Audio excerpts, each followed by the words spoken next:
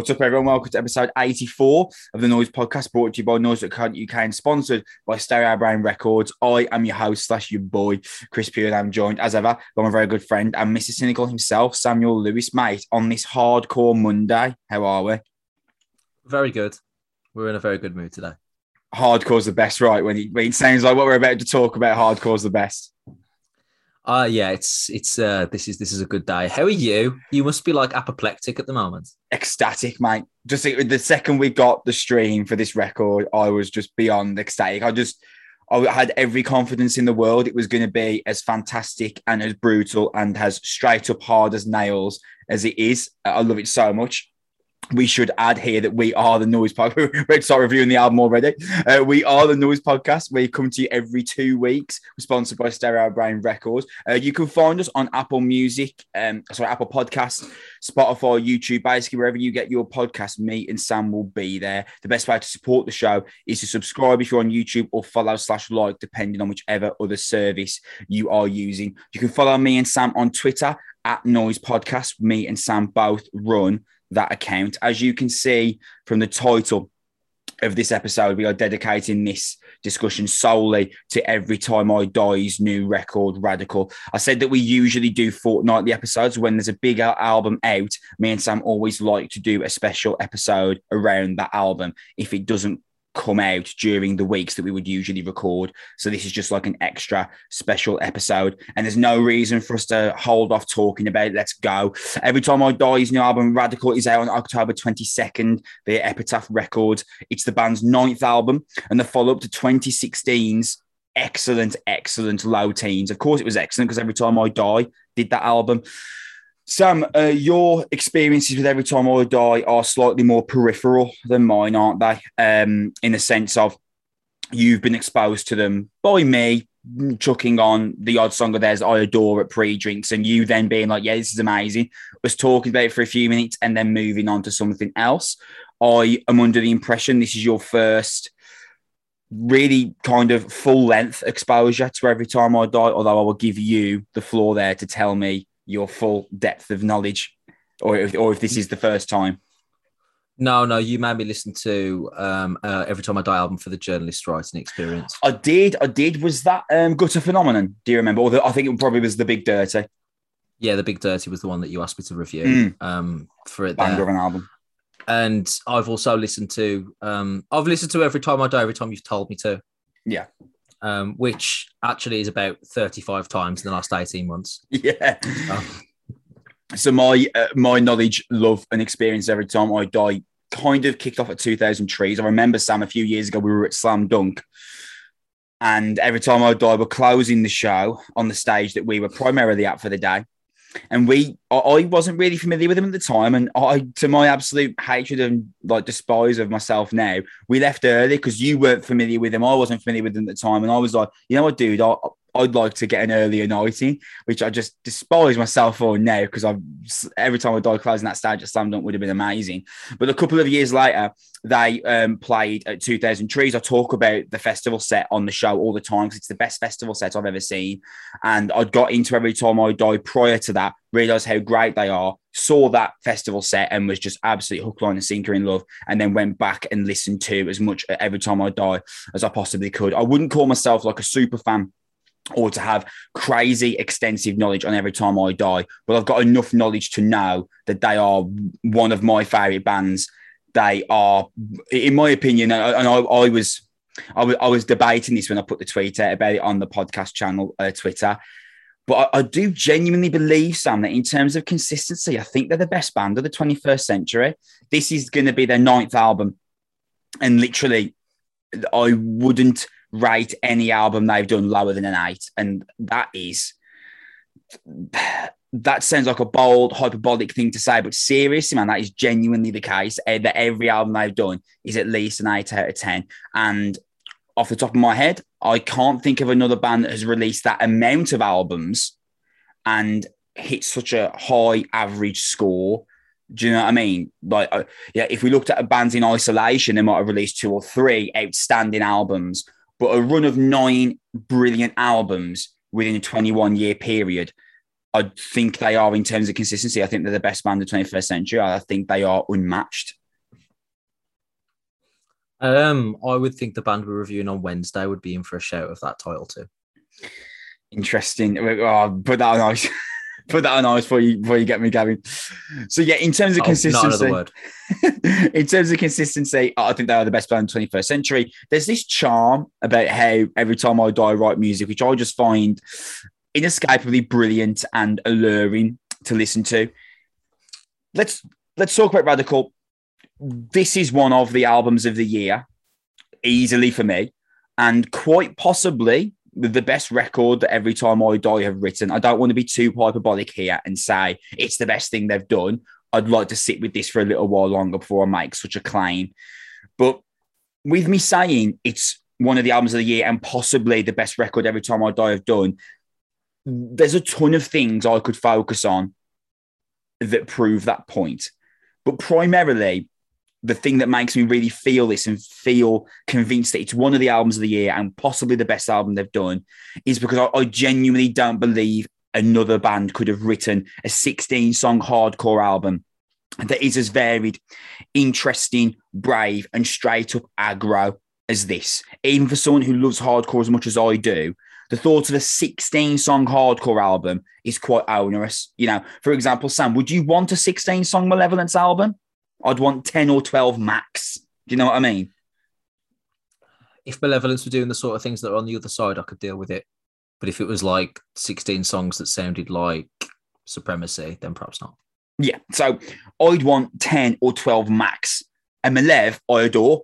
And Malevolence and Every Time I Die don't sound similar at all. They're at completely different ends of the hardcore spectrum. But the point stands that you would expect 16 songs of hardcore to grate and feel repetitive. And I don't feel like Radical does that in any way, shape, or form. There is moments on this album consistently that come completely out of left field and do something completely different while staying within the Every Time I Die ballpark. You listened to The Big Dirty, which I believe was released in 2007. We've now moved forward 14 years to 2021's Radical. Sam, how brilliant is this album? Which head expired if I was just like, nah, I don't like it. Yeah, I'd kick off, mate. I'd go mad. Because there's just no way. There's just no way. No, it's the best album I've heard them do. It's a terrific album. It's brilliant because it sounds like everything you expect Every Time I Die to sound like, but also it's brilliant because it sounds nothing like you'd expect Every Time I Die to sound like. Yeah. Simultaneously. It has all the chaotic Tasmanian devil energy that every Time I Die album has come with, as well as every Time I Die show seems to have come with as well. To the point where I was got to track 7 and I was actually kind of like, how do they have to squeeze this amount of intensity into this shorter period of time, into this amount of songs? There's about 3 minutes of track until really the last one, and there seems to be about 4 or 5 different ideas per song. Yeah. But by track 7 out, we're on like idea 29 and 30. It's just incredible that they've managed to jam so much in such a short space of time. Speaking about the album just holistically, and before we get on like a sort of track by track basis, the most impressive thing among the obvious aggression, which I knew exactly what I was going to get. I knew that they have that blend of hardcore with like just enough of a hint of blues rock to vary it off, and we get the harsh vocals with just a hint of like classic rock swagger and sort of personality, just to make it, just to take it away and things like that. And I knew that that's what I was going to get. What I didn't expect was a couple of these songs that are genuinely in different genres entirely. There are 2 songs that we'll speak about later that I want to do it when the time is right appropriately, that didn't just come out of left field, that came out of a completely different ballpark. Like, we are not talking about songs that I even kind of expected Every Time I Die to even attempt. There's a song on here, there's a legitimate, not a ballad, but it's a legitimate classic rock radio song almost. And there's another song on here that opens like with a massive sort of power rock chorus that I would like, if you close my eyes and tell me, that's the new Whitesnake song, I'll be like, Okay. But better than them. Great. But I was going to say better than them, though. Yeah. Yeah, sorry, I was just trying to if I could decide to zag, and that would just I couldn't do it. If for the sake of it, that would be a tough argument to win.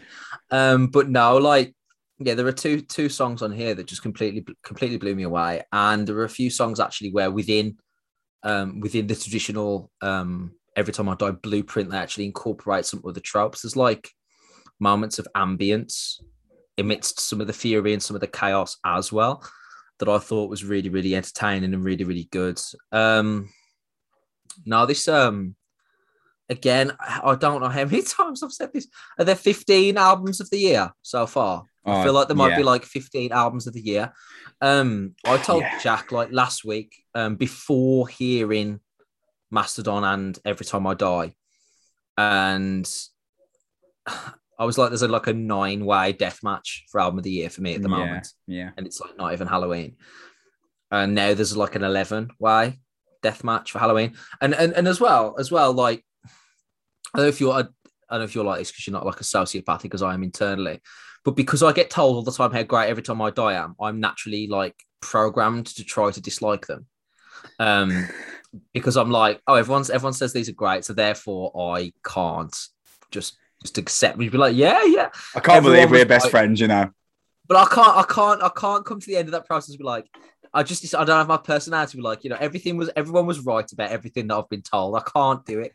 So I have to actively be like won over. Oh God. So this is the equivalent of like I've been won over. I've been like indoctrinated as a result of this album. Like I think I'd fight the Every Time I Die jihad at this point. Like I'm on the other side entirely.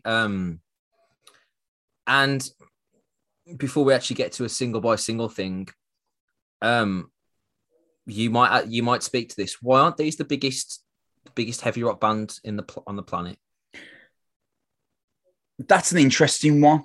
I mean, it should be said they're a big band. I mean, I think Low Teens came like 23rd on the US 200 on the US Billboard 200, which is a very, very, very respectable finish for a hardcore band. But I absolutely see your point, Sam. Every Time I Die shouldn't have been sub-headlining 2000 Trees when they did Hot Damn in Full. They should have headlined. But I think there is something to be said and perhaps enjoyment to be had in the fact that Every Time I Die still feel a little bit like an underground band. And they still live in the universe of chaos in that kind of beer-soaked, sweat-dribbling walls of a grotty bar in the middle of your town centre. They thrive in that atmosphere, I guess. They feel like your favourite band's favourite band. Do you know what? That's a great point. That is your favourite band's favourite band. And you know what, dude? That is, like, if we talk about some of our favourite bands, Not Loose, Malevolence, While She Sleeps, that, you know, Holding Absence, Architects, they all have Turnstile. They all have a love for Every Time I Die and mention it in interviews quite often. I mean, Keith Buckley was on on A Different Shade of Blue by Knock Loose. He featured on a song. Keith Buckley featured on Straight from the Path's album, Only Death Is Real. Great bands all adore Every Time I Die because they're such a fantastic, like, unique entity. And you were kind of talking about this earlier, but seriously, you know, people listening to this who are massive Every Time I Die fans, this album's brave, man. They do a song on this which is the bravest thing I've ever heard them do. Now, granted, I have not listened to Every Time I Die's discography rabidly and know every single song back to back, but I'm comfortable enough with the discography to say there's a song on this album that's the bravest thing I've ever heard them do. And there is also, like you said, a song on this album that could very much be a radio rock song, and they're both amazing. They're brilliantly, fantastically written. To go through, will we go through all 16 songs here? Probably not. And we'll probably just like hit on the main points, the main highlights of which, let's just start from the beginning, mate, because Dark Distance has the the greatest start to an Every Time I Die album that I've ever heard. Spare only the ones I love, slay the rest. Drum fill, bang. A huge riff comes out, and this caustic scream from Keith drops into this heavy rhythm, hardcore riff. It immediately brings you back into the Every Time I Die circle. It's controlled chaos. I think that's probably the best way I could describe Every Time I Die. It's controlled chaos. There's a million things going on at once, but it doesn't sound loose, and it doesn't sound like a kitchen sink, does it? It's groovy and linked and pieced together like the greatest game of Scrabble you've ever had in your life. It all just seems to make sense. Controlled chaos, Sam, what do you think? Is that apt? Yeah, I think so. Barely contained fury would be how I would describe it as well. Like you would talk about how it just explodes out the gate. It feels like the end of in the School of Rock, when like Jack Black's describing that song that he wrote in his head that he's making up as it goes along. He's like, boom, big old explosion, confetti comes down. And there's like lasers all over the place. That's what it feels like. And that's what I feel like, sort of like listening to this opening. The scream, the caustic's a great word for it, but man, that's a riff. Opening riff, and there's 40 great riffs on this album, and that's probably, that opening riff is probably the top 5 to 7. It's just absolutely extraordinary.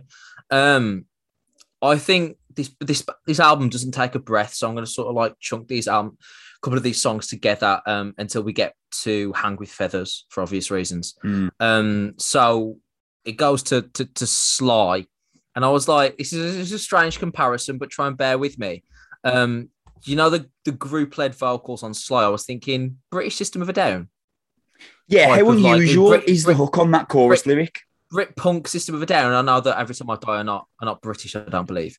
No, they're not. They're from New York, Buffalo.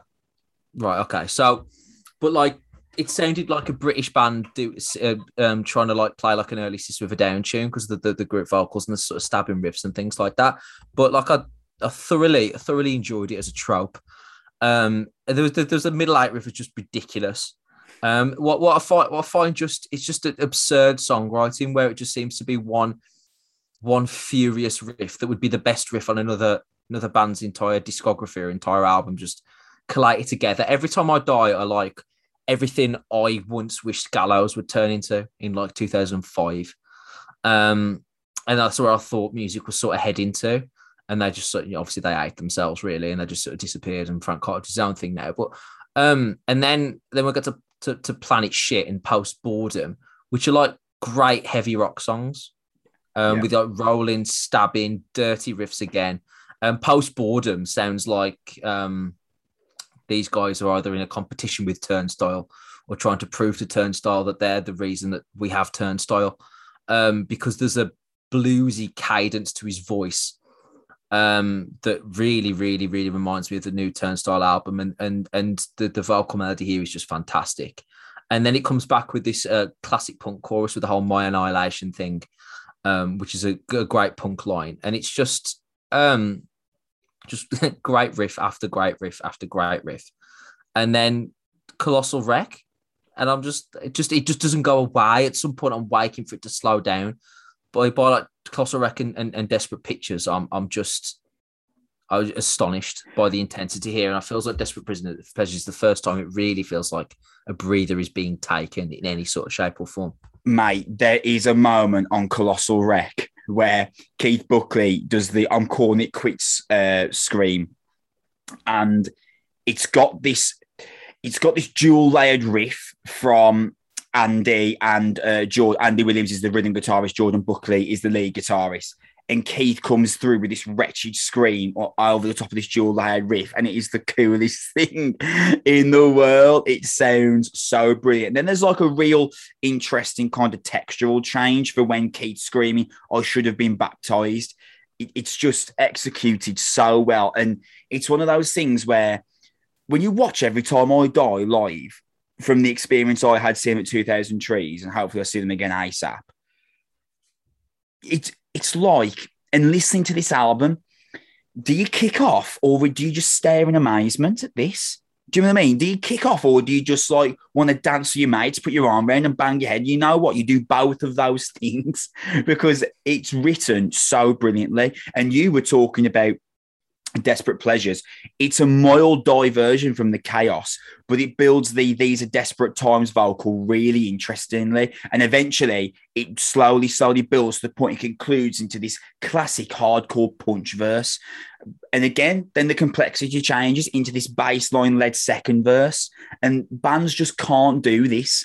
Like Every Time I Die, there's a dissonant riff that comes in after The World Made Us Sick, How Can It Heal Us? Repeated vocal, which is, I mean, what a lyric that is. Keith Buckley, who used to be an English teacher, actually, by the way, Sam. Interesting little side note there. Keith Buckley is a genius lyricist, and the way he performs vocally throughout every Time I Die album, but specifically this one, he's absolutely ridiculous. Yeah, I completely agree. Fear Is a Fetish comes later as well, and that's my favorite lyric on the album as well, which I really like. But there's so much to love about this. There's a joyous anger to it, really. There's a fury, and one of the knocks, stereotypically, that we've had on post-hardcore and the post-punk world is the fact that the songwriting has always been a little bit clunky, a little bit repetitive, a little bit sort of like quote unquote sort of caveman metal. But there's so much intricacy in terms of fitting the riffs together here that as a feat of songwriting, as a feat of guitar work, this is extraordinary. This is no less impressive to me than any sort of tech metal. Yeah. Oh, yeah. Definitely. In terms of the way the riffs are put together and the transitions between them, this is no different to me than that of Fidian Eye in terms of the degree of difficulty and the complexity of the songwriting and the changes of ideas and stuff. And fair enough. There's a couple of blast beats actually, which is interesting, but there's very little sort of like complicated rhythmic work individually, but it's the concoction of all these in this just furious cocktail that it is an extraordinary listen, but it's so fun. It's a thrilling album. Just wanted to focus on Keith Buckley again for a second, Sam, because on All This and War, he does these elongated screams, which, yes, we've heard vocalists, of course, do elongated screams before, but you ever heard them do one like this? Because he's amazing at them. There's a real aggression to it. I don't know how else to describe it. Yeah, there's a real harshness where it actually does feel like he's taking his vocal cords right to the edge. And this sounds really, really strange. When you hear him in death metal, because they're so perfect and they're so well mixed and they're so like clearly quite easy for a guttural vocalist, almost feels like sanitized, studio friendly. Like for example, if you listen to like classic sort of like death metal modern vocalists, sort of like the dude out of Shadow of Intent, he sounds fantastic, but he sounds so much like the perfect death metal vocalist that he actually just sounds like a real person. Yeah, I get that. I get what you're saying, as Keith Buckley, there's a real element of fragility and humanity that I thoroughly enjoy. It sounds really strange, but he's legitimately screaming into a microphone like he's in pain. Yeah, like that's not a vocal technique that sort of creates this distance between the act and the effect. He's legitimately screaming aloud, and that creates this rawness, this harshness that really sort of elevates the songs. And I feel the same way about some of the guitar riffs.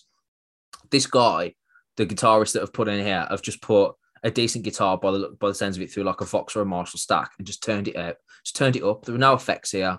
There are no pedals. There are no. I mean, there's a clean flick later, but that's about it. This is Marshall stack turned to 10, and there's a Spartan quality to it that I just adore. Lead guitarist is Jordan Buckley, Keith's brother. He's an absolute geezer. What's the name of the rhythm guitarist? Andy Williams, the guy that wrestles for AEW. So sick. Of course, he's a wrestler as well. So sick. You could build bridges with some of the riffs he's written. He's an amazing rhythm guitarist. He's amazing. And I assume having two guitarists like this, obviously there's not one. It's not like Malcolm Young, Angus Young, where one guy writes the riffs and the guy does guitar solos, because there are no guitar solos. No, there aren't. So I imagine there's a very collaborative process in terms of the riff work being sort of put together, and that's a credit to both of them because they're both seem fantastic at their jobs and they seem to mesh together. I don't know. I don't know. I just listened to this album, just the furious nature of some of the songwriting is just superb. And then just when you're starting to think that the album is reaching the zenith of what it can be, Oh, mate. the actual like, okay, or you mentally you're like, okay, this is an 8 out of 10, 9 out of 10 hardcore album. This is 16 tracks of this. I mean, I'm mentally ready. Hang with Feathers. Thing with Feathers. Start. Oh, sorry, my mistake. Thing with Feathers. Well, just before we get into Thing with Feathers, just quickly, use of a cowbell and a hardcore track on All This and War. Feed it to me. Amazing. Like cowbell and a hardcore track, it's the best thing in the world. All This and War uses it so well. No, but what's the worst song that it would be immediately improved to you by cowbell that you'd be like, well, actually, Invaders by Iron Maiden. You must have known that was coming, surely. If they used that, it wouldn't be the worst song in the world. Chorus, would you be like, well, actually, it wouldn't be the worst chorus in the world. It would just be like a 2 out of 10. A Thing with Feathers, mate. I mean, I did not see this coming at all. I believe it's the bravest thing that I've ever heard. Every Time I Die Do, just this morose, mild tempo rock crawler, I guess. Beautifully done though, and I guess it's one of the few times where I've heard Keith Buckley's vocals be moving. Usually we've kind of associated Keith with this raw, like white knuckle aggression in his vocal tones, but literally on Thing with Feathers, there's this real like moving sensibility to the way he performs. The hook on the chorus is incredible, and I've never heard them go as directly into rock territory as they do on this song, and I'm in love with it. The vocal passages and acoustic guitar melodies are just so infectious as well. I have every confidence in the world that you're 100% with me on the beauty of Thing with Feathers. Yeah, it's beautiful. It's really, really good, and it's perfectly timed for the album as well. It's sort of such an intelligent moment to put it there in the midst of these sort of furious songs, but at the point where the listener was beginning to get probably a bit punch drunk by the style of the songs. But yeah, the clean riff at the start's gorgeous, completely surprising and refreshing amidst the insanity. I kind of got like a block party indie vibe at times from some of the chorus, the way that was sort of like pushing and pressing. With the do sort of like repetitive chords underneath the riff, and that answered my only remaining concern: is what else can this be? By 7 tracks, I was like, yeah, you're really great at this particular thing.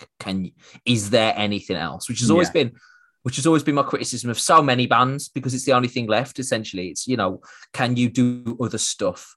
And there's nothing wrong with bands that can't. But that's the final zenith that's the final sort of check mark to tick off, I think, to make you a sort of all-time kind of band within a genre or whatever. And they are actually more than capable of that. The answer is indisputably yes. This is beautiful. It's well written. You're right, heartfelt and melancholy, and still somehow intense, and still somehow has a feeling of aggression, and still somehow has a moment where you sort of bobbing your head along because of the riff work and things like that. So that they don't completely abandon their elements of what makes them great. They're sort of accentuating to other areas, which I think is all the more impressive. It's a terrific song. It really, really is. Best lyric on the album, in my opinion, comes on Hostile Architecture. I've got a brand new skeleton. I'm dying to know what you think of it. Amazing, delivered so potently, and how Every Time I Die take a clean chorus and then as it breaks out, turn it on in a switch into this hostile hardcore breakdown is beyond me. How they actually think of that and then put it in motion and put it together into something that actually works is truly just something that I can't comprehend. Should make a quick little point here, Sam. This was produced by our best friend Will Putney. Of course it was. Are you surprised at all to hear this? Because Will Putney is just like our god, just produces this ridiculous record after ridiculous record. And he has done he's done a few of Every Time I Die's record, and now he definitely did Low Teens as well. So he has got quite a good relationship with the band. I would like to speak, Sam, about White Void. which Yes, please. which could be, Sam, and I mean this. This could be my favorite ever Every Time I Die song. I am It's just incredible, beyond. isn't it? I am beyond in love with the lead vocal hook on the chorus of this song. It Jumping is right out the gate, the beyond. classic Beatles philosophy, starting with the chorus, like from Every Time I Die, it was just extraordinary. Where do we start with this? This is it's a rock song, isn't it, Sam? I mean, this is a rock song. Indisputably. This is a rock amazing. song, Chris. It's a rock song. Is it a rock song? I think it's a rock song. But no, it's absolutely a great rock song as well. Like, but it's like a modern rock song. Like, it's a late 80s style rock song. It's got that kind of slow, methodical thump to it. Again, out of nowhere, because they do Hostile Architecture, AWOL and Whip. And Whip's like the standard thrashy tune. Yeah. That's perfectly album track worthy. Do you know what I mean? Yeah. Nothing wrong with it. Yeah. And then deliberately comes into this. And it's really fun and enjoyable and really offsets the whole album. I want to talk about the bass lines at the 2/3 in, because the trope that I always noticed that they were doing a lot of, especially early on, is let's stop the riff so we can hear the drums fill the void and let the drums fill the open space out with just the vocals, and it gives it that sort of percussive live quality that I want to replicate on the albums, which again, is fantastic. I'm a drummer, give it me. But stopping it for like the running little bass line, then to bring the riff back in and then go back to the running little bass line again, I thought was a really nice moment, a reminder that the bassist of Every Time I Die is also really, really good. Steve Machicha, yeah. Yeah, absolutely fantastic. And just proceeds this huge chords again before fades back in with massive, massive vocals. Once again, it's exceptional. It's an exceptional song that, I mean, by the sounds of your analysis, as well as mine, I had no idea that they could write or even had the willingness or inclination to even begin to write a song like this. What does this mean for Every Time I Die, Chris?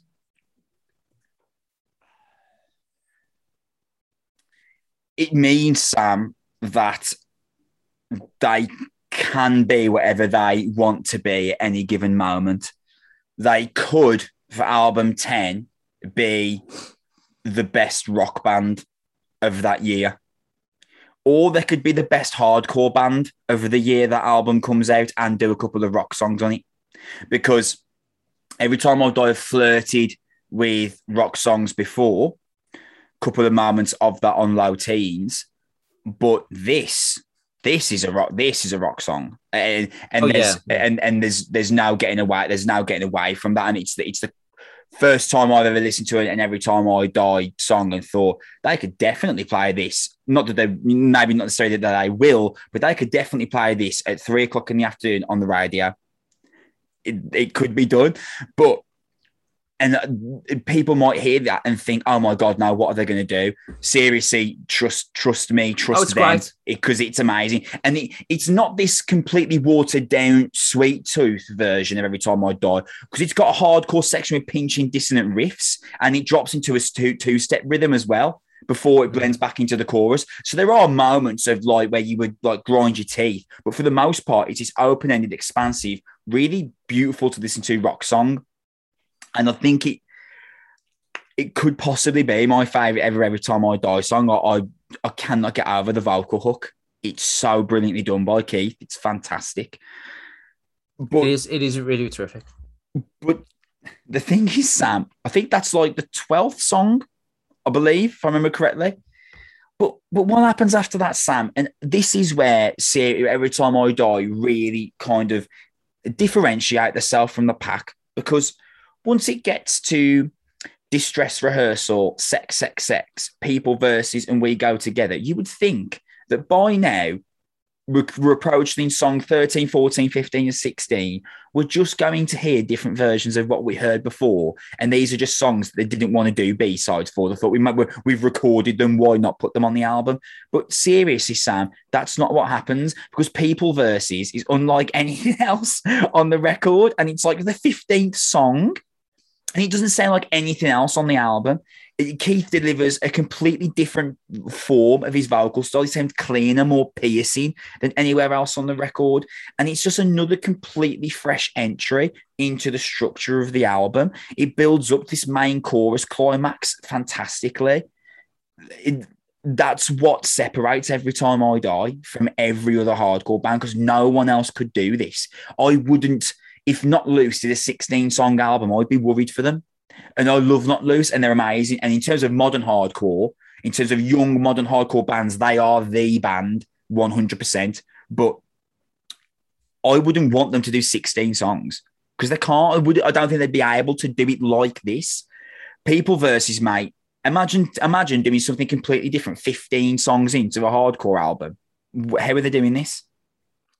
Yeah, I agree. I agree. There's again, there's a tension to it. There's a different song structure to it. There's the fact that it sort of lets the chords fade out with the bass drum continues. It allows them to sort of bring it all back later on. It's a really, really masterfully crafted song that again is in the midst of the chaos elsewhere, where there are traditional Every Time I Die songs like following White Void or Distress Rehearsal was a good choice because it goes right into the classic thrash. Yeah. Stylings again. And because we've now exited that style, coming back to it is refreshing. And same with Sex, which is like a madness infused Every Time I Die song that'd be a highlight on lots of other hardcore bands' albums. And I feel the same almost with we Go Together. Absolutely. Concluding track because it's slow and chugging and methodical. And it breaks away with film music and lets it come back again with additional drama and has this concluding melody that where the band has not decided to just go breakneck speed and back into fifth gear for like a final flurry. They've really tried to like have this sort of dramatic finale to what the album is capable of. And I find that fantastic as well. This, if you're, I don't know what more to say. If you're an Every Time I Die fan, I assume you're going to, this is going to be the masterpiece of their career. For you, I assume I need to listen to it. The rest of their discography to sort of make any sort of comparison like that. But obviously there's a lot of people that listen to a lot Every Time I Die a lot more than myself. But I can't imagine that they've written an album better than this. I can't, if there's an album better than this, I can't imagine what that sounds like. I can't conceive of an album that would be better than this for what they do. There's no way, because my logic tells me that the earlier in their career they are, it would be more intense and therefore less varied and less genre splicing, which is actually what lets that stuff down for me, that it doesn't have the kind of thinking man's version of Every Time I Die that this seems to have, where I think they've hit like a new sort of peak where they're comfortable with their style of music and also able to spread out. Now, if you said, oh, their first album's great, I would actually expect it just to be like 8 songs of the opener. And I can't imagine an album that sounds this level of maturity with also the madness and fury sort of tied in. I can't conceive it. I think that's a very perceptive, pretty much correct analysis, Sam, to be honest. I am hesitant to say that this is their best ever album because that I just want to do the same thing when I was talking about Trivium and In the Court of the Dragon being better than Shogun. Sensible. I just want to sit with it for a bit longer. And I do have this tendency to hear the cool new thing and just be crazy excited and hyperbolic. And I am trying to get better at drawing that back.